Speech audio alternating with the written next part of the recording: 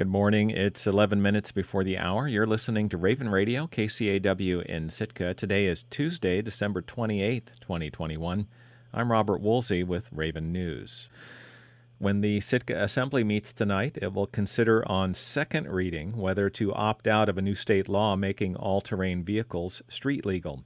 The new state regulation goes into effect on January 1st. It allows ATV use on roads in Alaska with speed limits of 45 miles per hour or lower. But some statewide public safety organizations are pushing back on the new rule, and Sitka's police and fire chiefs have called for the Assembly to opt out due to safety concerns. Sitka isn't the only community in the state that's considering opting out of the rule. Fairbanks banned ATVs on its roads in November, and Kenai re-upped its ban this month. ATVs have long been banned on roads in bigger Alaska cities like Anchorage and Juneau.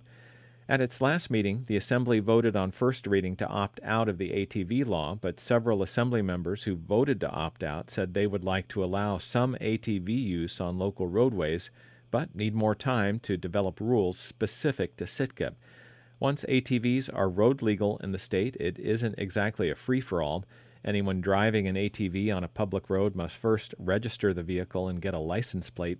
The vehicle must meet certain requirements like headlights, red brake lights, and the driver and passengers must wear helmets. The new rule does not apply to snow machines.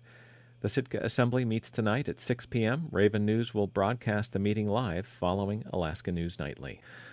A boat caught fire in Eliason Harbor early yesterday morning, causing a plume of black smoke to billow over the harbor for nearly 2 hours. The Sitka Fire Department received a call shortly before 9 a.m. that the vessel Megabucks was engulfed in flames at the transient dock. A team of 17 firefighters and EMTs responded with a fire engine and 2 harbor pumps, pumping saltwater out of the ocean onto the boat's fiberglass hull. No one was injured in the fire, which was fully extinguished just after 11 a.m. Fire department staff said that the owner reported that a diesel stove and electric heater were both aboard the boat, and one was likely the cause of the fire. The department believes the Megabucks will be declared a total loss.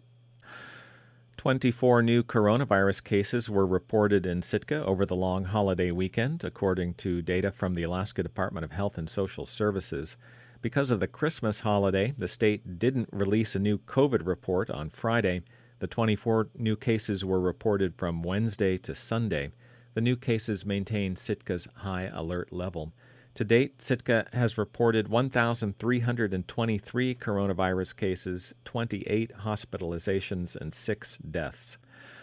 As Omicron drives COVID rates up throughout the nation, Sitkans have more tools in their toolkit to combat the highly transmissible coronavirus variant.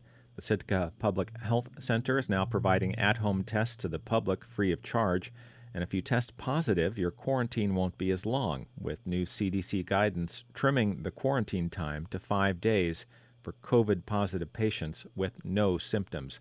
Each household is eligible for 2 test kits. Each kit includes 2 rapid antigen tests, which are meant to be taken by the same person 24 to 36 hours apart. Once you open the box, it takes about 15 minutes to administer the rapid test and get results. Sarah Hargrave is the regional nurse manager for Southeast Alaska. In an interview with KCAW, Hargrave said that to date, the Alaska Department of Health and Social Services has distributed 97,000 kits to organizations around the state. Sitka's Public Health Center has received 1,600 tests, and around 750 are still available. Hargrave says most of the funding for the antigen tests came from the American Rescue Plan Act, and she expects the state will receive more test kits from the federal government in January.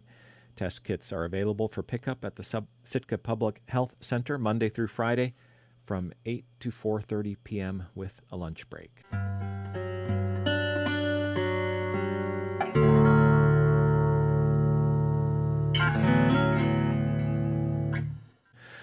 Record low temperatures were recorded in southeast Alaska over the weekend, but Sitka escaped the worst of the cold. Ketchikan was among the hardest hit. Ben Lindstedt is a meteorologist with the National Weather Service in Juneau. 0 degrees was the new record set on both days, and the old records were 6 in 1964 on Saturday and 5 all the way back in 1917 on Sunday. In addition to the cold in Ketchikan, snow moved in late Sunday night with 2 to 3 inches reported. Linstead said it was a quick-moving storm, which didn't affect communities on the outer coast quite as severely. Sitka dipped down to 17 degrees twice over the weekend, just before 6 a.m. on December 25th, and again just before midnight on December 26th. Ketchikan even managed to beat Juneau, which recorded a low temperature of a mere 3 degrees at 10 p.m. on Christmas Day. Linstead says snow is expected to return to the southern panhandle by Wednesday morning with another 2 to 3 inches. Another quick break Thursday into Friday morning, but then just this is your heads up, New Year's Eve, it looks like there's a bigger storm on the horizon. Linstead says meteorologists are still analyzing the data to determine if there will most likely be snow or a mix of rain and snow. He says there will be slightly warmer temperatures up until New Year's Eve, but current predictions indicate below zero temperatures in Ketchikan early in the new year. They are advertising much below what we just had. So we'll see how that evolves as the week continues. A special weather statement issued by the National Weather Service last night advises of a possible 6 to 12 inches of snow in parts of the Panhandle over the weekend, to be followed by those cold temperatures.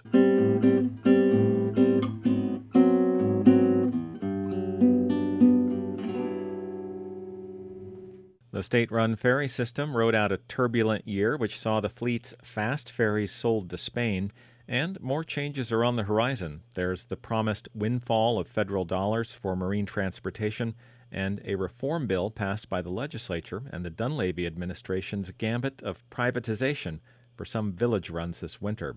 Coast Alaska's Jacob Resnick has this roundup of 2021 for the Alaska Marine Highway System. It wasn't a very promising start. In late January, the Department of Transportation announced a very lean ferry schedule for its busy summer months. Sitka Republican Senator Bert Stedman was nonplussed. We need to get more ships in the water. That's because lawmakers had worked to fully fund the ferry system, but about $13 million had been erased from the budget by Governor Mike Dunleavy's veto pen. There was also concern that the state's 2 Alaska-class ferries, built at a cost of $120 million, were facing another idle year. The Hubbard, which has yet to enter service, is going in for a $17 million project that would add crew quarters and extend its operational range. Governor Dunleavy vetoed that upgrade, but there's been an apparent shift in thinking that could finally see at least one of those ships enter regular service. That's not the case for the state's 2 fast ferries, which hadn't seen any action since at least 2019. The Marine Highways General Manager John Falvey told a Senate committee in February that talks were progressing to sell off the 2 catamarans. We do have a responsive bidder, and we are continuing, as we speak today, to work through the process to close the sale. In the following weeks, the state announced a deal. The Shaniga and Fairweather had been sold to a Spanish ferry line for about half of what they'd been hoping to get. Then in May, the legislature unanimously sent a bill to the governor that would create an oversight board for the Marine Highway. Mat-Su Republican Senator Mike Shower said lawmakers across Alaska want to see the ferry system succeed, but were concerned about perceived mismanagement by the DOT. Sometimes people have the assumption, it seems like, that there are legislators and others that don't want to have a ferry, like we don't support it. And I don't see that in this building at all. I've seen nothing but support for the ferry, but I think we all also acknowledge that the ferry, we have issues and we have to do better. In June, a letter from Governor Dunleavy surfaced that offered the Malaspina ferry to the Philippines for free. It had been written the previous month when lawmakers had finalized the reform bill designed to give more input into the fleet's operations and planning. Sitka Democratic Representative Jonathan Christ Tompkins complained giving a ship away violated the spirit of those reforms. We passed this bill to sort of write a new chapter for governance and management of the ferry system, and then concurrent to that, the governor sort of on a lark offers up one of the core assets of the ferry system, Malaspina, to the Philippines for the cost of $0. The Philippine consul in San Francisco visited Alaska, but ultimately passed on the offer. The Malaspina is expensive to keep. An investigation by Coast Alaska yielded thousands of internal emails showing the annual cost of keeping the Malaspina was about 2 times the amount previously disclosed. DOT pays the Ward Cove Group about $400,000 to keep it moored near Ketchikan. But the true annual cost was more than twice that when insurance was factored in. The DOT emails also showed that this annual $820,000 expense has been shouldered by the state despite several offers by interested parties to buy the ship. Among those was Jonathan McConnell, an Alabama-based broker looking to buy the ship and use it as a floating barracks for an anti-piracy security detail off the Horn of Africa. We're looking at paying, $600,000, $700,000, $800,000, if not, over $1 million for the vessel. And our claims were not even entertained, it seemed like. But the state ferry system could soon receive an unprecedented amount of federal cash. President Biden's $1 trillion infrastructure bill includes a $1 billion, 5-year essential ferry service program. Alaska itself isn't in the bill's language, but the criteria is tailored in a way to make the Marine Highway uniquely qualified.